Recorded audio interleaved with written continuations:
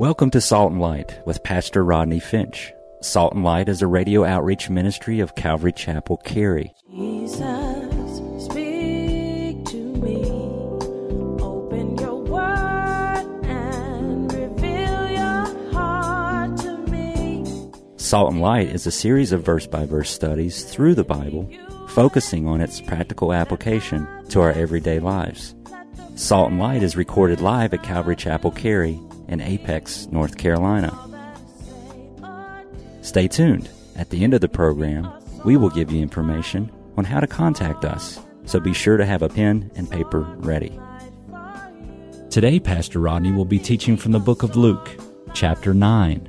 So grab your Bibles and follow along. Now with today's teaching, here's Pastor Rodney. Christian one-liners. Don't let your worries get the best of you. Remember, Moses started out as a basket case. Some people are kind, polite, and sweet-spirited until you try to sit in their pew. Very true. Many folks want to serve God, but only as advisors. It is easy to preach 10 sermons than to live one. The good Lord didn't create anything without a purpose, but mosquitoes come close. I think that's true. People are funny. They want the front of the bus, the middle of the road, and the back of the church. Opportunity may knock once, but temptation bangs on the front door forever. I think that's true. Quit griping about your church. If it was perfect, you couldn't belong. Amen. Let the church say amen. If a church wants a better pastor, it only needs to pray for the one it has. Let the church say amen. I don't know why some people change churches. What difference does it make which one you stay home from?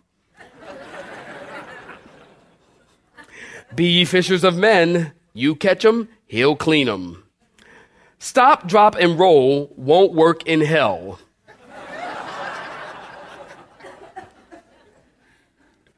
Coincidence is when God chooses to remain anonymous. Don't wait for 6 strong men to take you to church. Do y'all get that one? Because first service, that went way over their head. I think it was just too early. That means don't come to, you'll be coming to church in a casket. So don't wait for that. You got that. Okay. God grades on the cross, not the curve. God promises a safe landing, not a calm passage. If God is your co-pilot, swap seats. Amen. Here's some on prayer. Don't give God instructions, just report for duty. The task ahead of us is never as great as the power behind us. The will of God never takes you to where the grace of God won't keep you.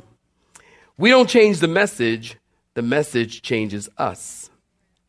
The best mathematical equation I've ever seen is 1 cross, 3 nails equals forgiven. Don't you like that? And God doesn't call the qualified. He what?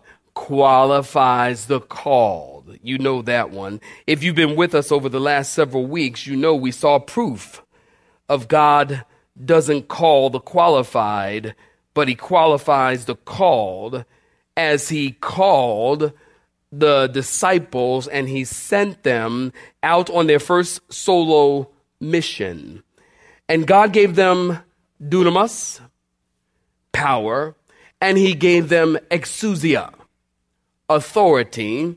And keep in mind, he did not give them power, he did not give them authority to cast out demons or to heal the sick. He gave them power and authority to preach the kingdom of God. And he told them as they were going, don't pack anything or take money or take a sword, because God wanted to teach them to trust him for their provision, to have faith. This morning, listen, we're going to get another lesson in faith for provision as we read probably, I'd say, arguably, the best known, well-known children's story in all of the Bible. It's the story about the little boy who gave his lunch, better known as the feeding of the 5,000. I've titled this sermon, A Dozen Sent, A Multitude Fed. Luke chapter 9, we pick up in verse, I better turn there myself. Luke chapter 9, we pick up in verse 7. If you're looking at it, say, I'm looking at it. Now Herod, in verse 7, the tetrarch, heard of all that was done by him, and he was perplexed, because it was said by some that John had risen from the dead, and by some that Elijah had appeared, and by others that one of the old prophets had risen again. Herod said, John I have beheaded, but who is this of whom I hear such things? And so he sought to see him. Saints, we have to stop right there. Give me your attention. Were you with me last week? And just by a show of hands, how many were with me last week? Okay, good. So many of you were. Those of you who weren't, perhaps there's CDs available. We record all of our services here at Calvary Chapel. But if you were here last week, you know that Jesus is currently in the area of Capernaum. And a few miles away, his headquarters, there is the headquarters of Herod the Tetrarch. Now, test time, students. What is a tetrarch? And you can just yell it out. What is a tetrarch? Okay, you all fail. A tetrarch, write it down. A tetrarch is one who holds an imperial office. Herod, the one who holds an imperial office. John, if you know your Bibles, it was John who stood against Herod's sin because Herod was sleeping with his half-brother's wife and his half-niece. Did you get me? That's Jerry Springer stuff, people. He's sleeping with his half-brother's wife and his half-niece. John knew about it, and John rebuked Herod to his face, and Herod had John's head cut off and presented his head to the daughter of Salome on a platter. And so Herod hears all of the brouhaha about Jesus, how he's cleansing the lepers and he's healing diseases and he's casting out demons and raising the dead. And when Herod heard this, he was perplexed because people were saying that John the Baptist had risen from the dead. And so Herod is hearing all about this miraculous stuff going on, and his conscience starts to bother him. And Herod thought, John the Baptist is back. He probably went to bed at night with the lights on. He probably laid there at night thinking any moment the door is going to open up. And John, headless John, is going to walk through the door with his head on a platter. And he's going to say, Herod, look what you did to me. See, that's what I would do. Honestly, if somebody cuts off my head, I'm coming back. I don't know why I think that. So I'm coming back. That's not a part of the end times. I'm thinking either rapture or I die and go to heaven. Head off is not a part of the equation. So if that does happen, I will haunt you and I will make you miserable for the rest of your life. I'll come back. Look what you did. Maybe Herod's thinking John the Baptist has come back. No wonder he's perplexed.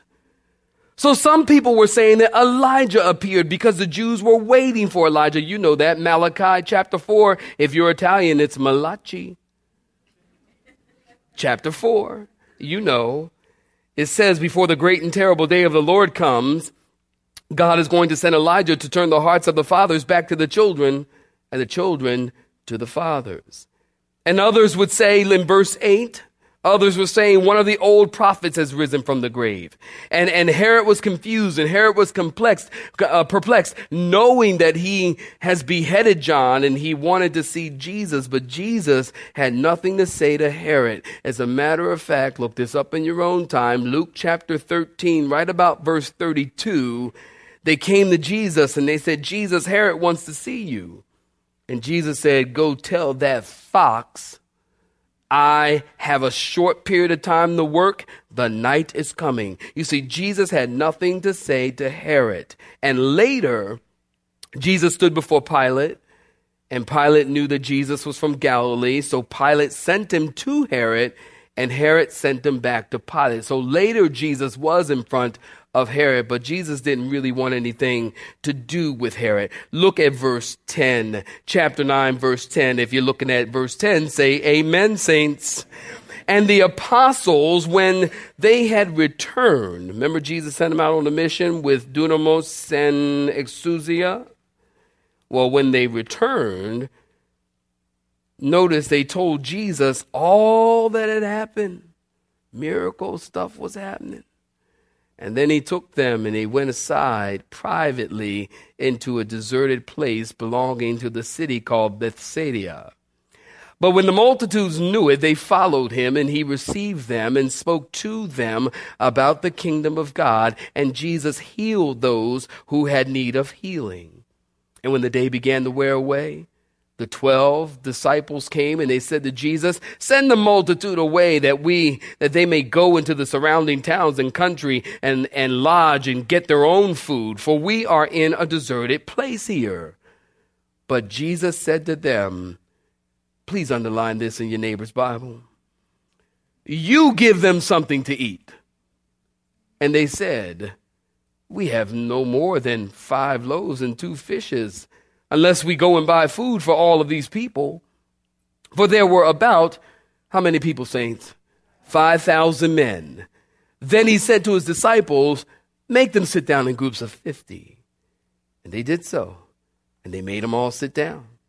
And then he took the 5 loaves and the 2 fish, and looking up to heaven, he blessed and broke them and gave them to the disciples to set before the multitude. And so they all, verse 17, ate and were, circle this, filled. And 12 baskets, things that make you go, 12 baskets of leftover fragments were taken up by them. Saints, stop right there. The apostles had gone out, from last week, the apostles had gone out preaching and teaching and doing miracles and signs and wonders. And doing miracles, listen, can wear you out. I mean, I know. It's really exhausting. Doing miracles, I do them every day. I'm just kidding. And but they can be exhausting. So they came back from doing this work of the ministry that Jesus sent them out to do, and they're pretty exhausted. Remember, keep in mind, these are the days before Amtrak. These are the days before Greyhound. These are the days before taxis and limos and subways and buses. They walked everywhere they went. So when they came back, they were exhausted and they needed a break. And so Jesus took them aside to a private place in the desert, and they headed across the Galilee to get away from the people for a time of rest. But the multitudes, did you get this from the story? The multitudes of the people are following them, probably by boat, running around the edge of the shore as you look at the Galilee. And by the way, for those of you that inquired, we are inquiring about a trip to Israel. It's going to be awesome. Save your money. It ain't cheap. So they are probably running around the Galilee, and they see Jesus' boat going that way, and they're going that way, and there's a big multitude of people, and they're all on the other side. People are already crowded with people, and there are more people coming. And so by the time Jesus gets to the shore, there's 5,000 men plus women and children. Now, in Jewish culture, you understand this, Bible students. Jewish people did not consider in their counting and in many of their things going on in their culture, they never considered women and children in the number. So it says 5,000 men. Many scholars, as a matter of fact, I'd want to say all scholars would agree that there were at least, counting the women and the children, there were at least 10 to 15,000 people. This is a great multitude of people. So the disciples are thinking, great, there goes our R&R. We're never going to get any rest. Matthew, you put the Gospels together, and by the way, are y'all listening? You put the Gospels together because this story of the feeding of the 5,000 is the only story in the Bible that you will find in all 4 of the Gospels. Very interesting. So it takes your understanding of all 4 of the Gospels to get a complete picture of what's going on here. So Matthew's gospel tells us that Jesus saw the crowd and he was moved with compassion. This word compassion is the Greek word splacheneia. Splacheneia? Doesn't that sound like something you cough up? Isn't it disgusting? That's like a disgusting Greek word. I don't know. It's like Jesus was moved with splacheneia. It's something you cough up, man. He was moved with compassion. This word splacheneia actually carries the idea of being moved in the deepest part of their bowels. It could read, Jesus was moved in his intestine, which in 2009, that means a whole different thing than it did in the Bible. We don't need to go there. Should we go there? No, okay, all right, I'm just checking. So this word compassion, it actually means to feel their pain. I read a story. It's a story that makes you go, oh, it's not funny, but it's just, oh. It's a story of this little girl who was late coming home from school and her mother was worried. And finally, when she got home, her mother asked her, what happened? Well, the girl said, I stopped to help a little girl. Well, she was crying because her doll had broken. The mother looked at her proudly and said, that was very kind of you. Did you help her fix the doll? No, said the girl. I stopped to help her cry. See? It just makes you go, oh. But she was moved with compassion. She was moved with compassion. Notice in verse 12, the disciples said, send them away. But Jesus said, you give them something to eat. Now, again, putting the stories together, Mark chapter 6, verse 34 tells us that Jesus saw them as sheep without a shepherd. Jesus saw them as sheep without a shepherd. Isn't it interesting how we see people and how Jesus sees people? Jesus saw them as sheep without a shepherd. You know, when a businessman sees a crowd, he thinks, man, I can make a buck. Some preachers see a crowd and they think, hey, let's take up an offering. Jesus looked at this crowd and he said, man, they need a shepherd. Jesus had compassion on them and he told the disciples to give them something to eat. Don't you understand? Listen, Jesus always has compassion on people. What is people's problem with Jesus? People don't like Jesus, and I don't understand why people don't like Jesus. Jesus is compassionate.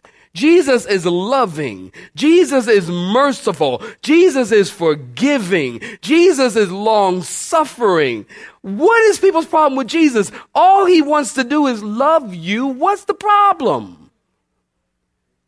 Man, you can talk about Muslims and Buddha and Hinduism and any other kind of ism, and it's okay.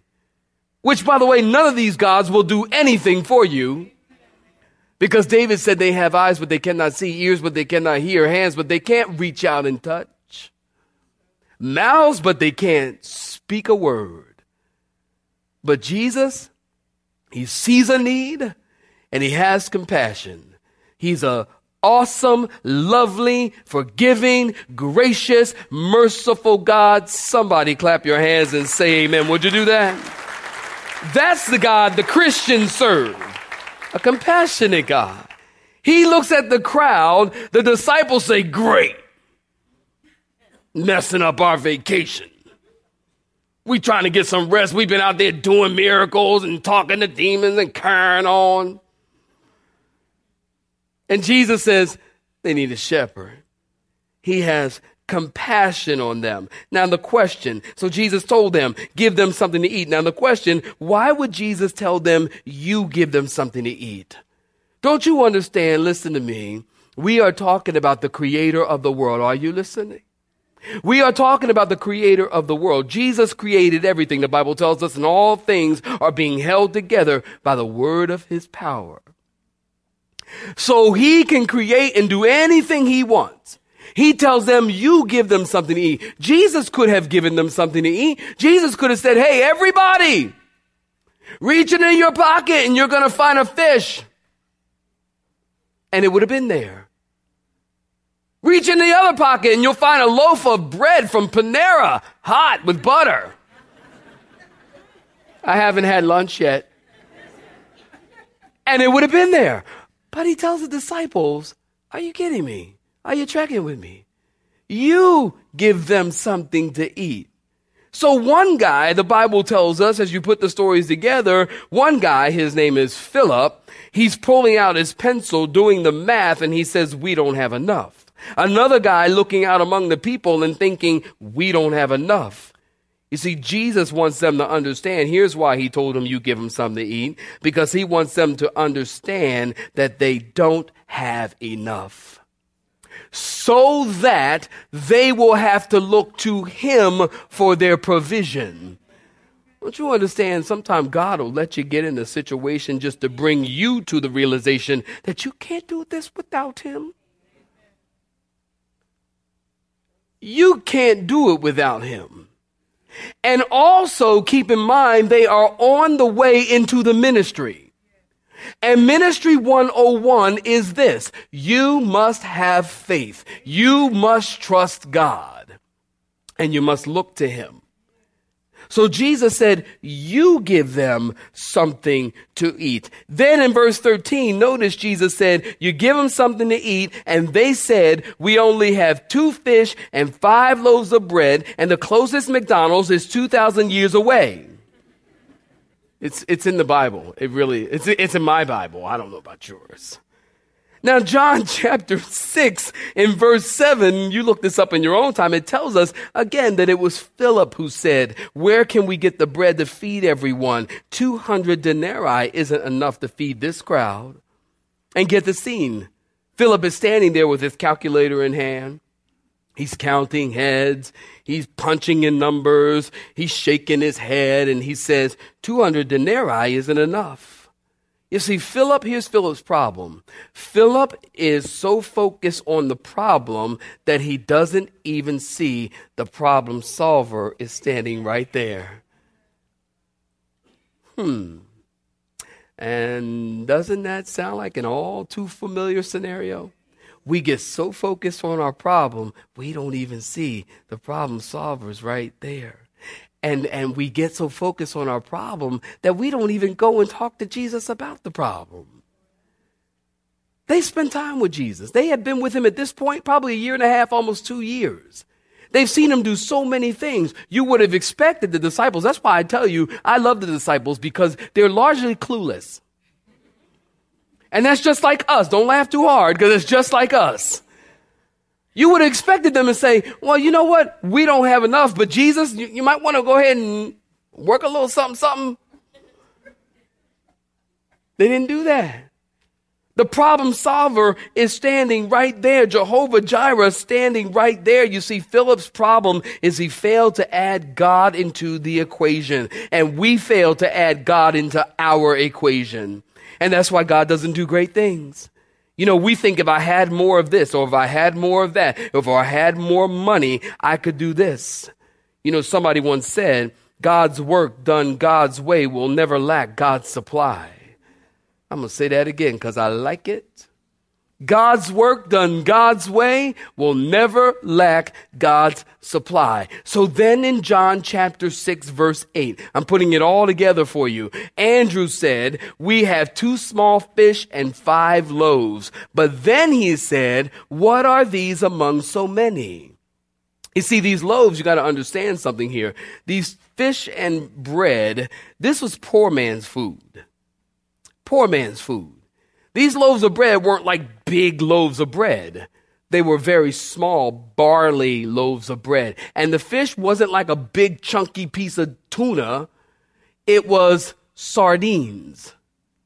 So this is poor man's food. They said, what are these among so many? Jesus said, did you get that? Bring it to me and I'll show you.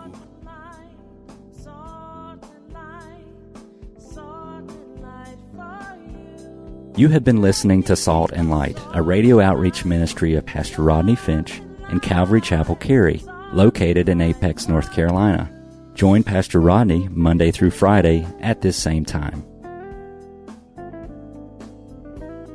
For information regarding service times, you can contact us at 1-800-293-0923. That's 1-800-293-0923. Or you may listen to today's broadcast in its entirety by visiting the media library on our website at cccary.org.